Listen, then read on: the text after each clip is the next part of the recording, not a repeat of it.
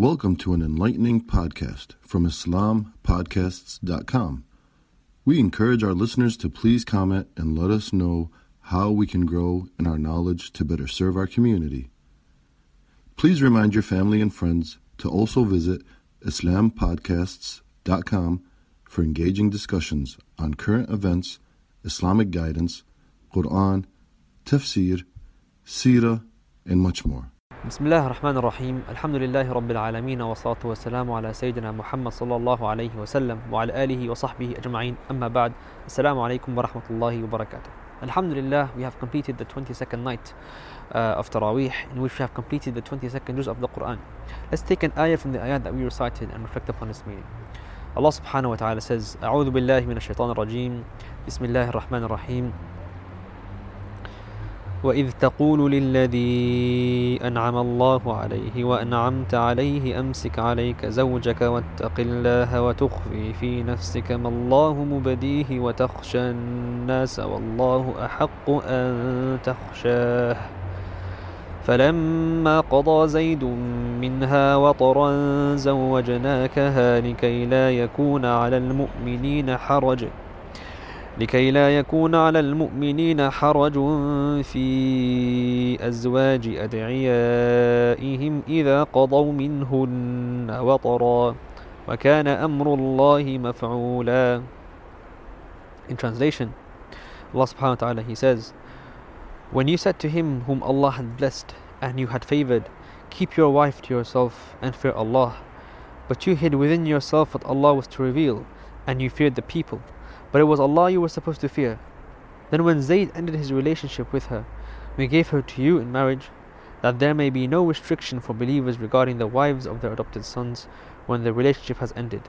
The command of Allah subhanahu wa ta'ala was fulfilled. A fear overcomes this ummah when we have to explain our rituals and traditions to the wider world.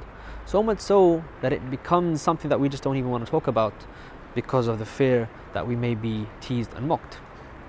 The questions that are asked could be very simple, such as why we can't even have a drop of water when we are fasting the month of Ramadan, to more serious discussions like the marriage of the Prophet ﷺ to the young and adolescent Aisha radiallahu anha, the mother of the believers. This dilemma also befell our beloved Prophet Muhammad ﷺ when Allah subhanahu wa ta'ala commanded him to marry Zaynab radiallahu anha, the divorced wife of his adopted son Zayd ibn Haritha radiallahu anha. The custom of the time was that it was forbidden for a man to do so, because it was seen as the equivalent of marrying your own daughter-in-law. Just as Muhammad sallallahu alayhi wasallam rejected the existing Arabian norms of the time and held steadfast to the rope of Allah subhanahu wa ta'ala upon hearing His revelation, we must understand that our deen shall never be diluted by the customs and the laws of our time.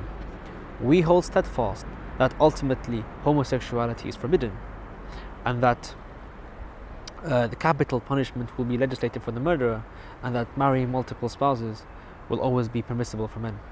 The deen of Islam is a timeless and constant deen that is suitable for all time and places, from the time of its revelation all the way through to the day of resurrection. Wassalamu alaikum wa rahmatullahi wa barakatuh.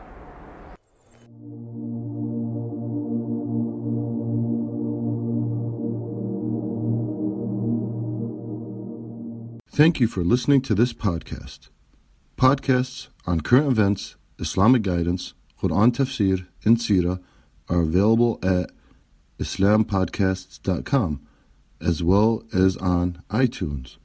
Rate, review, and comment, and let us know how we can grow in our knowledge to better serve our community. Please subscribe, share, and tell a friend about islampodcasts.com.